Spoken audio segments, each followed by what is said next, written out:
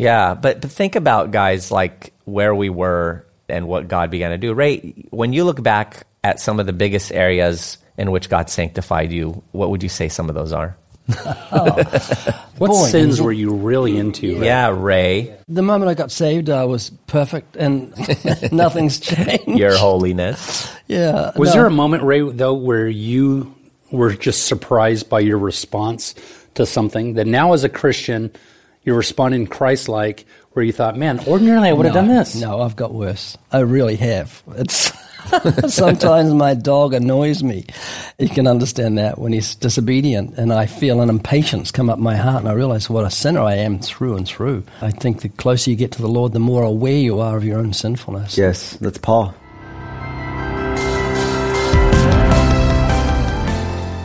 This Saturday, I'll be filming 1-to-1 for our YouTube channel from 9:45 a.m. till about 11:15 a.m. at the Huntington Beach Pier, wrote Ray Comfort, followed up by, sorry, meant for someone else, to which I replied, bah, which is my warning sound, like, hey, watch it. To which Oscar replied, I'll be meeting with LeBron James and the Queen of England that day around 2 p.m. They want me to make them a cup of coffee. Sorry. Oops, meant for someone else. To which I replied, wow, King James and Queen Elizabeth on the same day? To which Mark replied, sorry, I'm walking on the moon that day. Sorry, meant for someone else.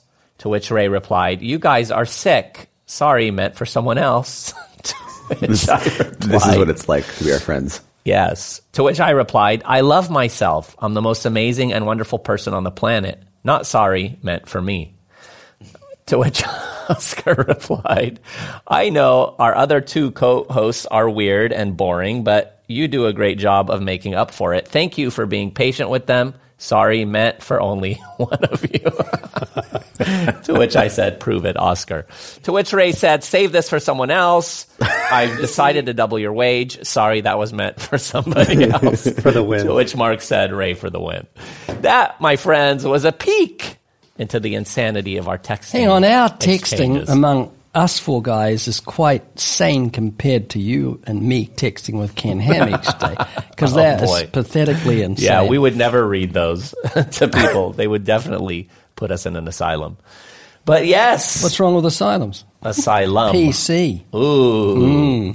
Yeah, there needs to be a new name. I'm sure there's a new name for asylums. I don't think they're called that Helping anymore. homes or something. Yeah, guys, what did we used to do before texting? Seriously. Smoke signals? Smoke? Yeah, smoke signals. Smoke signals. Rachel, Telegram? Seriously, Oh, easy. You receive a telegram? Are smoke signals legitimate, or is a Hollywood like howdy? I mean, Indians don't say how. I talked to an Indian once. He said, we never say that to each other. How what? And the smoke signals, are they a genuine part of history? Do they say, I think hey, they were. Yeah. well, drop over here, guys. We're having a cup of tea. Yeah, they would do signals and things like that. But, you know, Rachel the other day was telling me we went out to dinner somewhere and then... They do signals. Things like signals to each other. She was waiting outside for me. I went to use the restroom and I came out and she said it was so weird because she forgot her phone at home. She said it was so weird to be sitting there without a phone. She's like, and she tried to ask herself, what did I used to do? What would we do?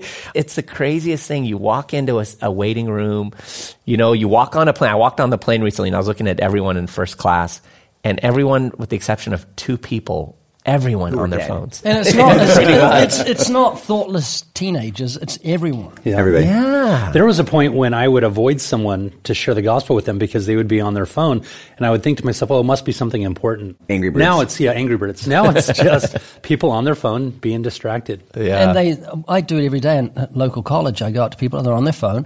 I just butt in and they'll pull an earplug out and they'll talk to me, and I'm quite surprised they do. It must I have been important. refuse to pull my phone out when I'm on the plane because that's the time that I get to read. And anytime I get on my phone instead of read a book, it's just such a waste of time for me. In my opinion, it's such a draining... You don't read books on your phone? No, because it's too much of a distraction. It's too easy to swipe over and start scrolling Safari or whatever, you know. I have to read away from my phone because my phone is too easy of a distraction. But at the same time, what a gift, you know, all that we can put on our phones. It's been called like the modern Swiss Army knife, you know, because I mean, you think of everything, a calculator, a video camera, a phone. A ruler. My phone has a ruler. Back scratcher. Well, yeah, you can measure things with it now. You can level things. You can. It's funny. I came across this random video of Jeff Bezos. Of course, wherever these guys go, they're swarmed by reporters. And he comes out of the hotel. He's on his phone and gets in the car. And then one of the paparazzi goes, the old "I'm on my cell phone" trick, which is pretty smart for a celebrity. You don't want to talk to someone, just Ray, I noticed you have one of the newer iPhones. Have you noticed they taste like strawberries? I never tried that. Scratch and sniff. They smell like it. Lick the cover. It's amazing. Oh, modern technology, guys. But no, I do want to say, though, it has been a huge gift to me. I do a lot of my reading, scripture, especially on my phone, and audio listening, and looking things up and defining words. Just that you can talk to see. You don't have to touch it. If someone told us, you'd be able to just say it out loud, hey, and I'm not going to say it. You almost did. Hey, sorry. My favorite thing is when you're saying something else and it goes off and interprets it as that. But they are a gift, right? You really do value your phone. Oh, and I thank you for getting me interested in phones years ago. This is like 200 years ago, and it's just life-changing. It revolutionized if I can say that, ministry. What I do is it streamlined everything. It's just wonderful. Did you used to edit videos on your phone? No, I used to edit them on my iPad, but writing books now, I actually dictate a book often. I'll just sit and talk into my iPad, and then a phone call comes through on my iPad. I talk on the phone, then I do an interview on the iPad. It's just amazing. Yeah. Then I have my lunch on the iPad. I just put it around. Yes, it is. I'm on chapter 23 of 24 or 25. I'm debating of my book, and I've written it all on my phone in notes. In notes, and I email it to 2 different accounts every day after I finish writing, but it's convenient, wherever I'm at. I don't have to jump on my computer or, it's there. It's been good. So thanks for joining us on this program about sanctification. I hope you enjoyed it. They're being sanctified listening to this nonsense. All right, guys, sanctification. Did that sound on key to you? Because it was off. No, fully on key. Did it? Fully. Did it though? It was off. Which key? Car key? No, let me try again. No, please. Please. That lasted so long. No, wait, is this not on key? Okay, I'm going to try. The only way you're on key is if you're sitting on your car key. Okay, let me try. It's sanctification. Nope. No. Oh, wow. Wow. Wait, first define That's remarkable. key. Oh, it's so good. Okay, guys. Sanctification. For those who are still listening. Yeah. We talked about justification on a previous podcast, which I think all of our hearts were up in high heaven in worship, just at the thought that we are justified by grace through faith. And let me just say on that note, I know we're talking about sanctification, but I just can't help but say the doctrine of justification is so otherworldly. No man would conceive something like that, where they get zero credit, and that God would give his life to wash our sins away and justify us. It's amazing. So today, guys, we're talking about sanctification. It took us 8 minutes, 8 seconds to get to it. 10 seconds. Sanctification. Let me kick it off with this, I think, really clear definition that Jerry Bridges gives. Do you have a definition by Jerry Bridges? Yeah, I have a definition by Jerry Bridges that he gives. It'll clear things up. Initial sanctification occurs instantly at the moment of salvation when we are delivered from the kingdom of darkness and brought into the kingdom of Christ. And then he cites Colossians 1:13. Progressive sanctification continues over time until we go to be with the Lord. Initial sanctification is entirely the work of God, the Holy Spirit, who imparts to us the very life of Christ. Progressive sanctification is also the work of the Holy Spirit, but it involves a response on our part so that we as believers are actively involved in the process. So obviously we see certain verses that use the word sanctification in Scripture, and it's dealing with initial sanctification. And sanctification carries with it the idea of being set apart, right? God justifies us. There's a sanctification that happens in connection with that. He's setting us apart as holy for his purposes. But then there's that progressive sanctification where we're being changed from glory to glory, where the Lord is making us more holy in a practical sense. We know that our righteousness is imputed. It's perfect. We're never going to be more righteous than we are positionally in Christ. But there's growing in holiness and sanctification and being changed. Correct. Good job. Simone? Yeah. So I just thought it'd be good for us to define that and to lay it out. 2 Corinthians 7 verse 1 begins with, therefore, having these promises, beloved, let us cleanse ourselves from all filthiness of the flesh and of spirit, perfecting holiness in the fear of God. And we know that any verse that begins with therefore, we should read the previous verse to see what it's... Therefore. And the previous verse is 1 Corinthians 6, verse 17 to 18, which begins with, therefore, come out from... And Genesis 1:1. So I had to go back to verse 14, which says, do not be unequally yoked together with unbelievers. So it just means to come apart, separate yourself from this world and from sin. Holiness, consecration, are they synonyms of what we're talking about today? They're definitely a part of that process of sanctification. You're being consecrated, set apart, becoming more and more like the Lord. Guys, honestly, sometimes you're not. Because I was going to be dishonest, but decided to shift gears. But think about the joy of seeing change in our lives. You know, I mean, you think about some of the different things that you used to do, that you used to say, that you used to think when you were a new believer, and you see where you're at now. How long have you been saved, Ray? Just over 50 years. Seriously? Yeah. Oh, the crazy. branch that bears the most fruit hangs the lowest. I love that quote, which means the more sanctified we become, the more we bow to the Lord's sovereignty and His grace. I love that. Yeah. Mark, how long have you been saved now? Since 1990. So Okay. 32 years? 32 years, yeah. 32. Oscar? 16 years? Yeah, the whippersnapper. 16. A Yeah, young, and young buck. I'll hit 31 in August. And Isn't it funny, Harry, our natural age means nothing. yeah, who Everything cares? began at the new birth. Who cares? Yeah. You guys all know the date you were saved? Yes. August 20th. Okay. April 1990. 24th. Yeah, I was August 15th, 91. 1:30 in the morning. Day before my anniversary. Wedding anniversary. What do you mean? So I got my wedding anniversary is August 21st. So you said you got saved the day before you got married. Laura Elizabeth. Oscar, you don't remember the date. I don't. Yeah. No, because I didn't have the language to know that I had gotten saved that day. It wasn't until a year or two afterwards where I realized that that was the day I got saved. Yeah, the Lord had quite a bit of work to do in me over that next year or two, but I remember the moment clear as day. I can tell you what the room looked like, where I was sitting, the whole thing, but I don't remember the date. That shouldn't be a surprise, though, because I don't remember any dates, ever. Yeah. So, yeah.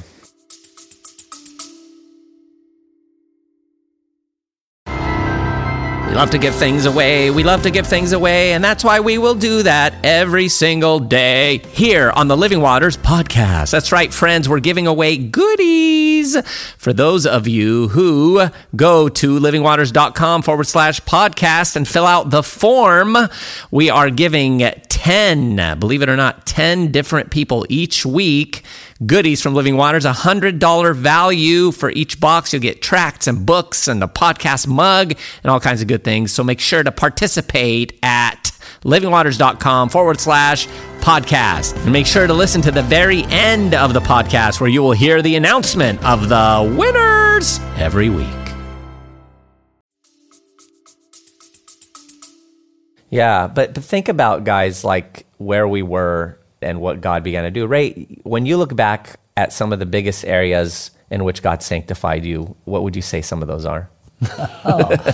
What sins were you really into? Yeah, Ray. The moment I got saved, I was perfect and nothing's changed. Your holiness. Yeah. Was there a moment, Ray, though, where you were just surprised by your response to something that now as a Christian, you're responding Christ-like, where you thought, man, ordinarily I would have done this? No, I've got worse. I really have. It's sometimes my dog annoys me.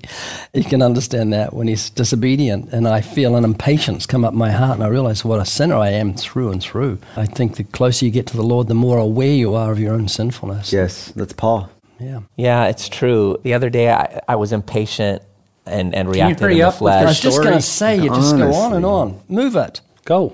It So hurts. what was Mark doing that day? You're... Was it Mark? So you're saying, seriously, driving brings out your sinful nature. Yeah, flesh came out of me, and I was so grieved. And it was crazy because it was right after God really used me, and I'd been speaking somewhere, and it was just great.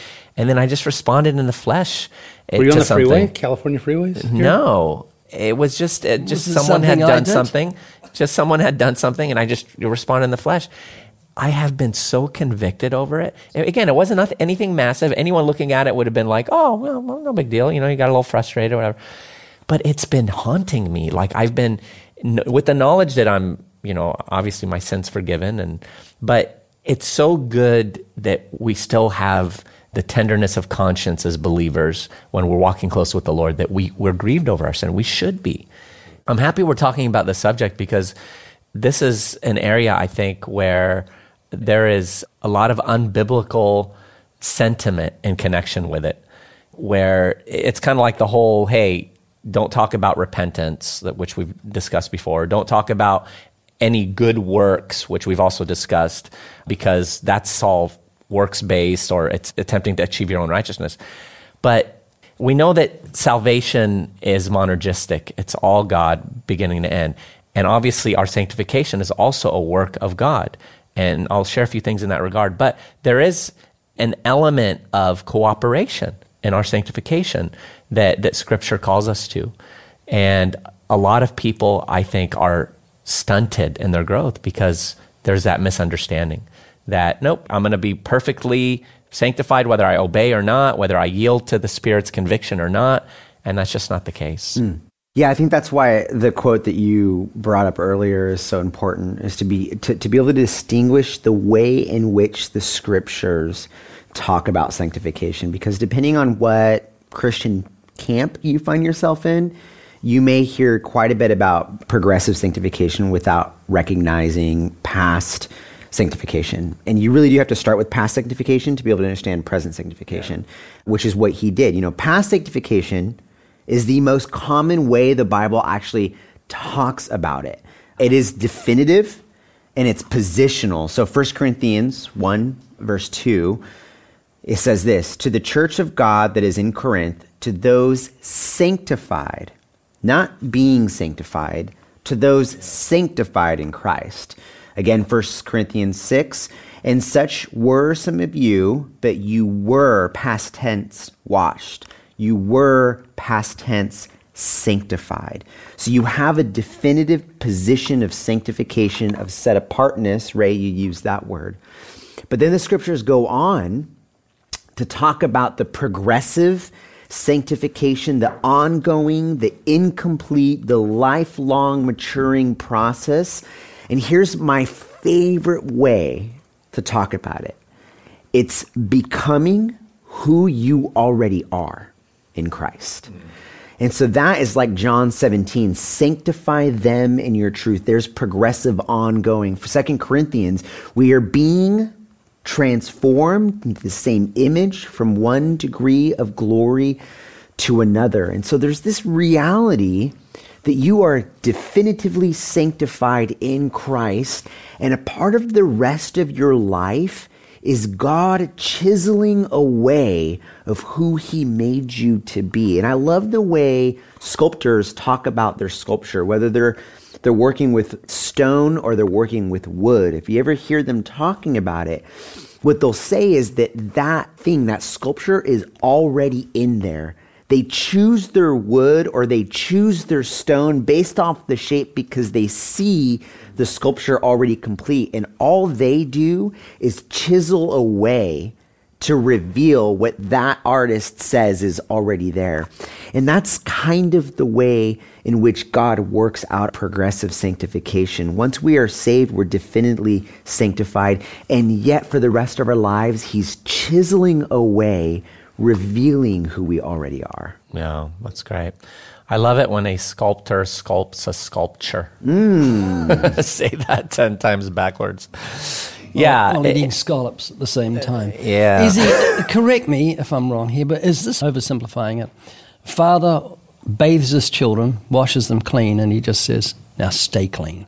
Is that sanctification? It's more like a father saves his son from a pigsty, and he's covered with all kinds of filth.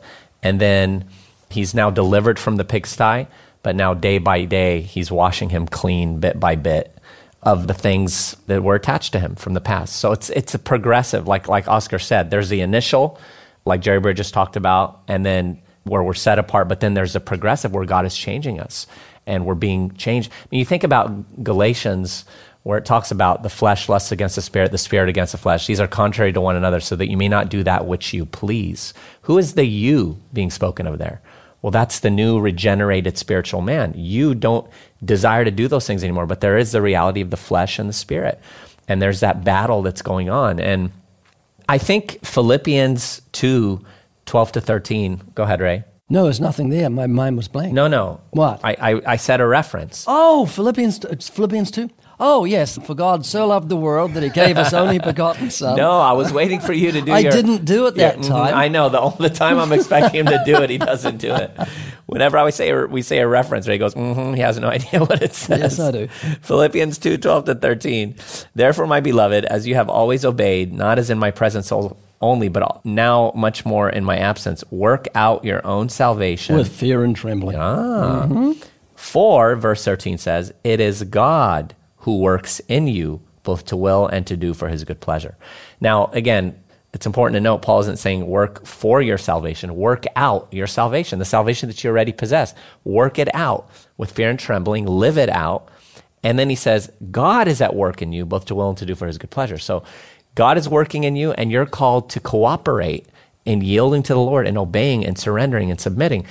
That's a huge part of our sanctification, our yielding to the Lord. There's at least 4 different views on sanctification. That was great, easy. And the way, if we say that he sanctifies us and then it's our job to keep ourselves clean, that's a Keswick and maybe even a Wesleyan view of sanctification.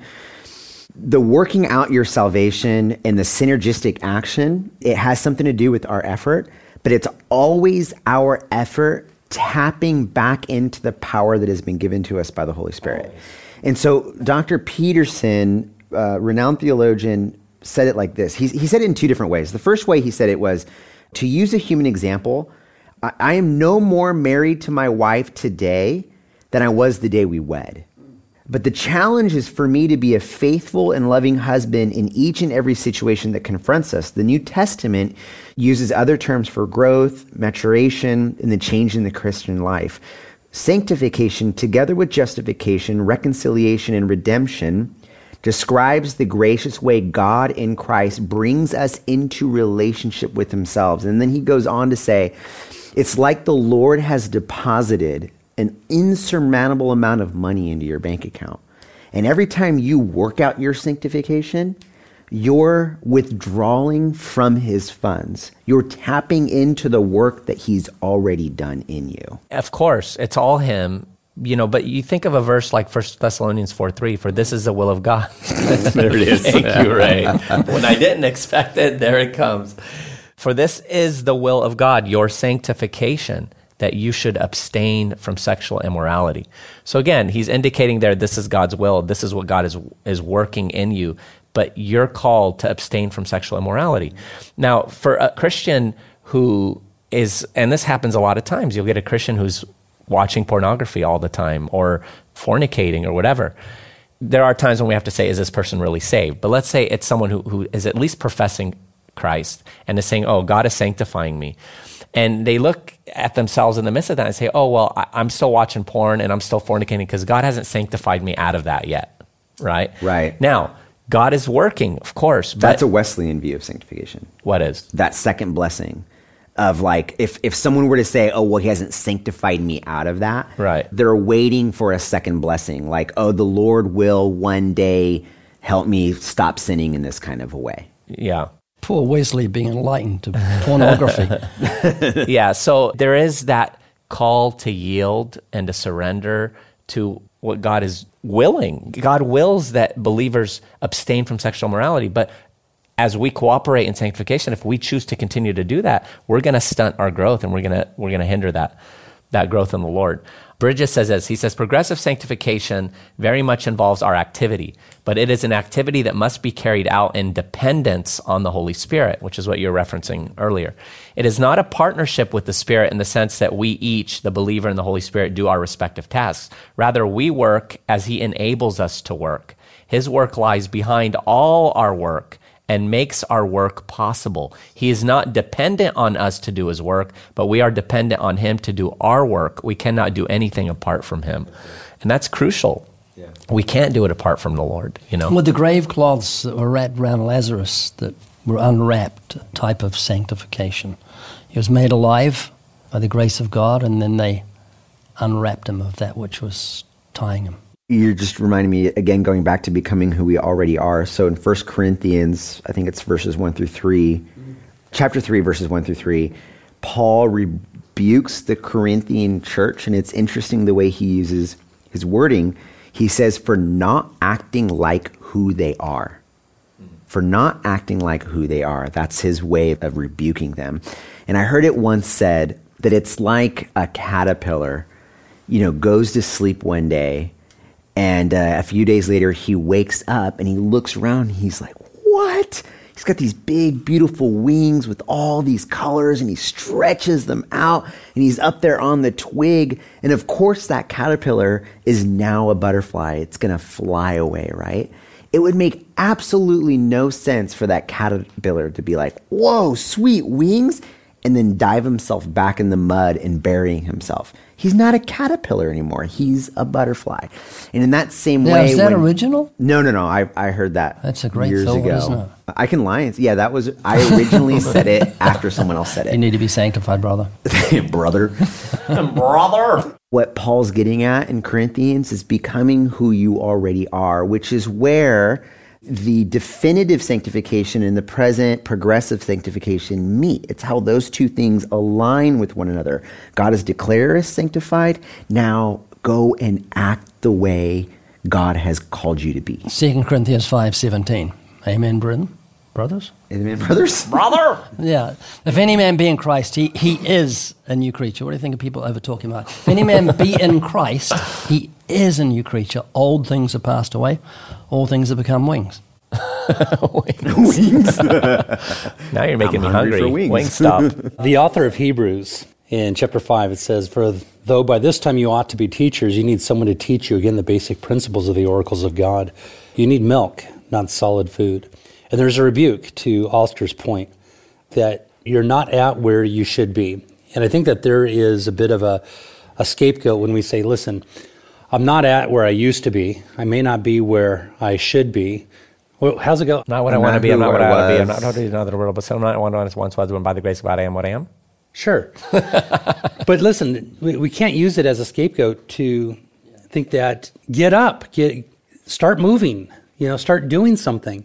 I think what you were asking earlier with easy, there's a great text in John chapter 13, Ray, when there's kind of the confusion of justification and sanctification. In John chapter 13, we have the story of Jesus washing the apostles' feet. And then he comes to Peter in verse 6, and Peter says to him, Lord, are you washing my feet? And Jesus answers and he says to them, what I'm doing you don't understand, but you will know after this. And then Peter says, you shall never wash my feet. And then Jesus answers and he says, if I don't wash you, you have no part with me. Well, then what does Peter do? He says, well, Lord, not just my feet, but my whole body. Yeah. And then Jesus says, he who is bathed needs only to wash his feet, but is completely clean, and you are clean. And the point that he's making here, this is a great picture of sanctification. Look, you're already clean, right? And so the metaphor is you've been declared righteous. You are justified in his sight. You don't need to be completely rebathed. But listen, sometimes you walk in places you shouldn't go. And sometimes you do things you shouldn't do, and you taste vile things that you ought not. You just need to be washed, your feet. And so here's the picture, if you would, of we are bearing with one another's burdens. We are there when somebody stumbles and falls, and we are patient in one's sanctification process. Right? The Apostle Paul was not the Apostle Paul overnight. There was a process. There was a series of experiences that went his way that got him to be completely usable and ready to reach the Gentiles, when in reality he wanted to reach out to the Jews. And I love what Kevin DeYoung said. He said, sanctification will be marked by penitence more than perfection, right? So what is a sign of a believer? It's not the fact that he has attained, that he has arrived, because even the Apostle Paul said that he hadn't. but it's the sign of somebody saying, hey, listen, forgive me, have mercy on me. I blew it again. I blew it again. And I blew it again, and I blew it again. And that's the act and the sign of a believer. It's like you were saying earlier today, that you're not tormented, but you were in continual remembrance of how you just kind of blew it. And then you realize that there's no condemnation of those who are in Christ Jesus, Romans 8. And you move on to the next step. Thank you for the forgiveness found in Christ alone.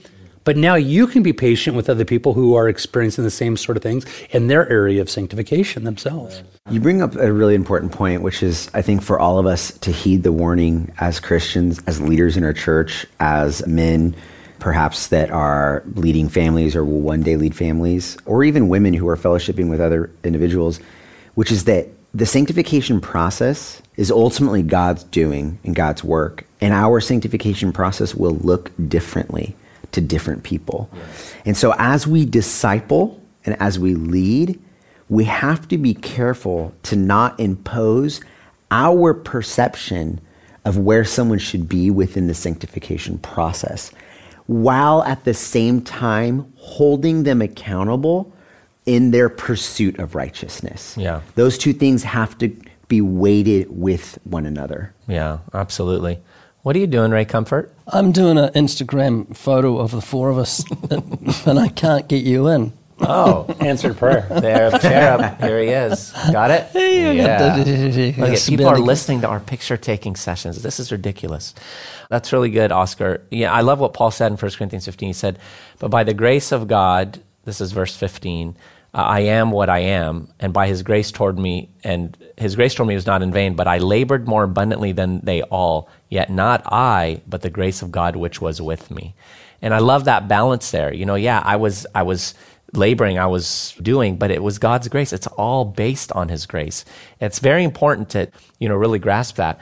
And look, Scripture calls us to move forward in a deliberate fashion in our growth in holiness and in the Lord and godliness. I mean, 1 Timothy 4:7-8, but reject profane and old wives' fables and exercise yourself for godliness. For bodily exercise profits a little, but godliness is profitable for all things, having promise of the life that now is and of that which is to come. We're called to exercise ourselves. We're called to yield to the Lord, to his conviction, to his working and moving, in our lives. And I think probably one of the best verses that gives us a real glimpse into how it all works, the balance between our justification and sanctification, is Hebrews 10:14. It says, by one offering, he has perfected forever those who are being sanctified. Isn't that beautiful? I mean, we are completely justified by his grace. We're sanctified by his grace. And he's changing us. He's sanctifying us bit by bit. Forever. Amen. Forever. Amen. We're perfected forever, and we're being sanctified, day by day. Mark, when you think about those that you've discipled over the years, those that you've counseled, those that you have exhorted, what would you say has been one of the things that has hindered growth in holiness the most with people? Is it laziness? Is it selfishness? Is it a misunderstanding of grace? Because I know sometimes we think, this person, they are just a person who engages in things not connected with God's grace, so therefore they must be an antinomian. But sometimes not understanding God's grace will lead someone into condemnation. So how would you define that? Boy, I think it's more of a case-by-case basis. I think that the moment I have somebody completely understood, where I know exactly what is wrong and the solution to what they're going through, I think that I can be kind of thrown for a loop. Sometimes it's hard for people to communicate what they're going through. And that's why here's the simplicity of the gospel and the Word of God. If you can continually get someone to get back to the Word and to meditate through God's Word, to pray through God's Word, to become accountable, you're going to be on the right track. Right? I have great hope for an individual who is struggling, but they're in the Word, and they want to be open. And they're living their life in a very transparent way, where they are open to correction and conviction, and they've given you the right and permission to say whatever you want to say into their lives. I don't care what you're struggling with. If you give me somebody who is humble and open to correction and conviction, I'm telling you their future is bright. So though I may not be able to empathize because I haven't been in their situation, I attempt to sympathize with what they're going through. If they're going to bow their knee to whatever Scripture has to say and take those necessary steps throughout the day to meditate on God's Word and to send a text here and there towards somebody who wants to speak into their lives, I'm telling you, their future is so bright, so bright. I remember approaching one of my professors at Bible college. He said, I don't know if I'm going to be back here next semester teaching. And I said, well, just pray about it. And he goes, okay, yeah, like I wouldn't do that. And I just remember thinking to myself, wow, that was kind of arrogant. I mean, I was just trying to say, you should just pray about it. It's kind of the solution to a lot of different things. Meditate on God's Word, pray through it, and seek wisdom from a multitude of people. But the individual and the novice and the young person who's, oh man, I just can't get enough of God's Word. Sorry, I can't go do that activity with you. I'm going to be in God's Word. I'm going to be reading a book. I'm like, wow, that person's future is so bright. And that's the wisdom and the counsel that we need to be giving people. Get to God's Word, go through God's Word, allow God's Word to go through you, and seek wisdom from people around you, and journal. And you're going to see sanctification inside your life. Wow. Yeah, Ray, John 17:17 says, sanctify them by the truth. Your word is truth. And if there's anything that I've heard you harp on for years now, it's being in God's Word. I mean, your well-known saying to people, I mean, we joke about it sometimes, but you think of the truth that holds when someone hits you up for direction or is going through something in their life, you ask them that question, do you read God's Word every day? This morning I was in Cerritos College just before here. I went around there to do some filming. A guy says, I'm a Christian. And I just said, are you reading God's Word? He says, I try to. So I said, do you try to eat your food? You don't try. I said, you don't try and eat lunch. You just eat lunch because it's your priority. And he got the message. He says, wow, you're right. And it's such a revelation. It's an act of your will. You say, I will have lunch today because I want to. I will read the Word this morning because I want to. I love that saying. This book will keep me from sin and sin will keep me from this book. And it's so true. If you let anything in your heart, you won't want to look at that Word because it reads you while you read it. Wow. Yeah, Ray, seriously, how often do we see someone who is just really in sin and compromising, and more often than not, they're not in God's Word? No, they'll be praying. Yeah. That's usually, I pray a lot. And so, yeah, I said everyone prays a lot. 97% of Americans pray. There's no atheists in severe turbulence. Everyone prays. And the plane goes upside down, you can say, God, help me. Why is reading God's Word such a sanctifying element, Ray? Because it's, like I said, it speaks to you. The entrance of God's Word gives light, and men love darkness rather than light. So you don't want that which is going to expose you, and the Word exposes you. But it's easy to pray. We're to be quick to hear and slow to speak. And we hear from the Word and speak through prayer. And God doesn't want you yapping at Him all the time. So this is what I want. This is what. And Jesus said the heathen think they're going to be heard because they're much speaking. And God's not impressed with much speaking. He wants us to listen, and we hear from God through His Word. There is an arrogance, isn't there, Oscar, infused in not reading God's Word in a sense. I mean, it communicates something. I don't really need to hear from God, or I don't need God's Word. Not that people think about it maybe concretely like that, some do, but something isn't fully registering there for the Christian who isn't reading God's Word in terms of what it really is. There is a bit of arrogance, but I also want to be gracious and patient because I had imagined that there is some listening to this going, man, I try to read God's Word and it's so dry and dull and hard for me. That's because the person's dry and dull and hard. Yeah.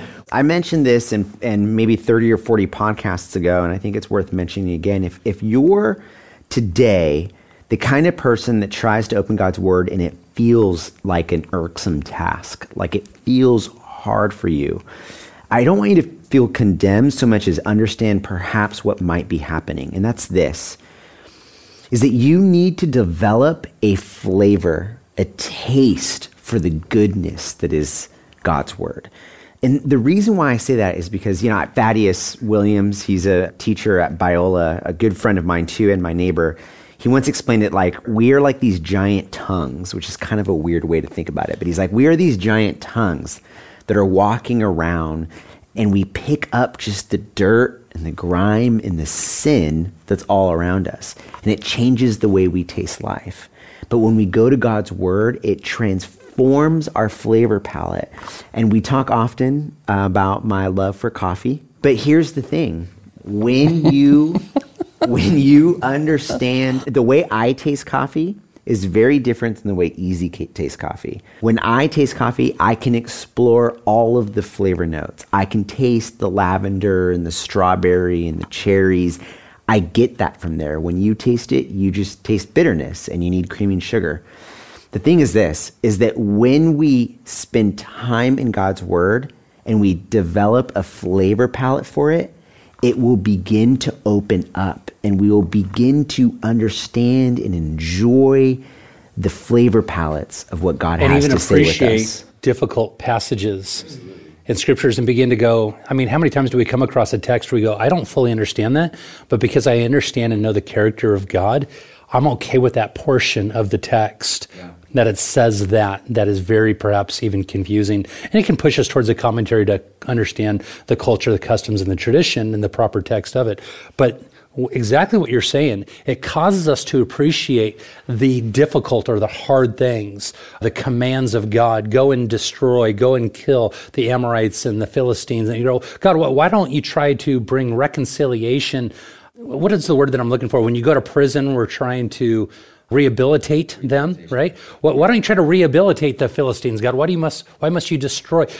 And then we come to the place where, God just knows what he's doing. Yeah. He understands that there's a disease that is running rampant amongst the people. Allow God to be God. He doesn't need your counsel or your wisdom. And this is exactly, I believe, what you're referring to, that you can enjoy all the flavors of the text knowing God. Yeah. If you didn't understand God or the character of God and the purpose of God and with his workings with mankind, well, then you're going to raise your fist at God and everything you don't understand. And that's exactly how we approach the word of God, right, Comfort? And that's what the scripture says. It says that his word is sweetness to our lips and honey for our souls. And that's the thing. Some people don't taste sweetness in their coffee. I do. Oh. Some people read the word right now. Maybe you're a believer and you read the word and it Whenever doesn't I hear the word sweet, coffee, I'm starting to feel nauseous. Is Starbucks a really good cup of coffee? Terrible cup of coffee. Oscar, your tongue needs to be sanctified. Your taste palate needs You'll to be sanctified. see one day in heaven when you have your perfected body, you'll understand what I taste. Ray, what were you going to say? I'm going to say I'm getting a call from that guy who's going to deliver an oven to our house today. Your oven's coming. If I read a love letter from my wife, it's never dry. Because I know of her love for me, and even if there's parts I don't understand, it's still from her. And when the cross is the basis, the opening of the door to God's word for me, it's always sweet to my taste. David said, I rejoiced at your word as one who finds great spoil. And I know as I scroll through Psalms, and there's some Psalms that are dry, but I just go over and over them and say, why is it dry to me? And then I begin seeing things that I've not seen before that are hidden in God's word. Yeah. That's a great question. Why is this dry to me? That's a really good question. Yeah, and I think that what Christians need to realize is that it all begins with that discipline to commit yourself to regularly open God's word. When that begins to happen, you begin, as you're talking about, Oscar, you begin to develop a sort of appetite for it. We need to activate, as it also has been touched on, what we already have. And what do we have? We have the fruit of the Spirit if we've been born of the Spirit, and that is self-control. That's good. Self-control. We need to control ourselves to do what we know is right. And as I've mentioned before too, value impacts behavior. How much we value something, as Paul Tripp talks about, will impact how we conduct ourselves in connection with it. And if I value God's word, I'm going to get into it and let it get into me and change my life. Wayne Grudem said, the role that we play in sanctification is both a passive one in which we depend on God to sanctify us, and an active one in which we strive to obey God and take steps that will increase our sanctification. So it's that total passive approach. Hey, God is the one we depend on to sanctify us. And then there's that active role of I'm going to obey you and I'm going to yield, and that's going to help us to increase and grow in sanctification. And then let me finish with this last quote. This is Kevin DeYoung. He said, Adam and Eve were created in God's image, after his likeness. But in Adam's sin, the human race was given over to corruption. We are still image bearers, but the image has been distorted. The goal of sanctification is a renewal of this image. The holy person is being renewed in knowledge after the image of the Creator. which means growing in righteousness and holiness. This does not happen all at once, but rather we are transformed into the image of God, one degree of glory to another. And guys, that's what it comes down to at the end of the day. And what a joy that God is doing that. Oh, I love that. Easy. Yeah, what a blessing that we can look back and say, I'm not where I used to be. I see how God has grown me, how he's given me more patience, more understanding, more sympathy, more love, more of a hatred for sin, more of a drawing close to him in my life. You know, that's awesome. So, all right, friends. Well, we hope you've been encouraged today. We want to encourage you to email us at podcast@livingwaters.com. Give us your thoughts, your ideas, questions, and what you would like to hear us talk about. Make sure to go to livingwaters.com and check out the Evidence Bible. It will help to equip you and enable you to grow in sanctification. We've been talking a lot about the Bible. This is a tool that many have found to be extremely effective in their lives, and we hope it'll be in yours. Thanks for joining us. We'll see you here next time on the Living Waters Sanctified podcast.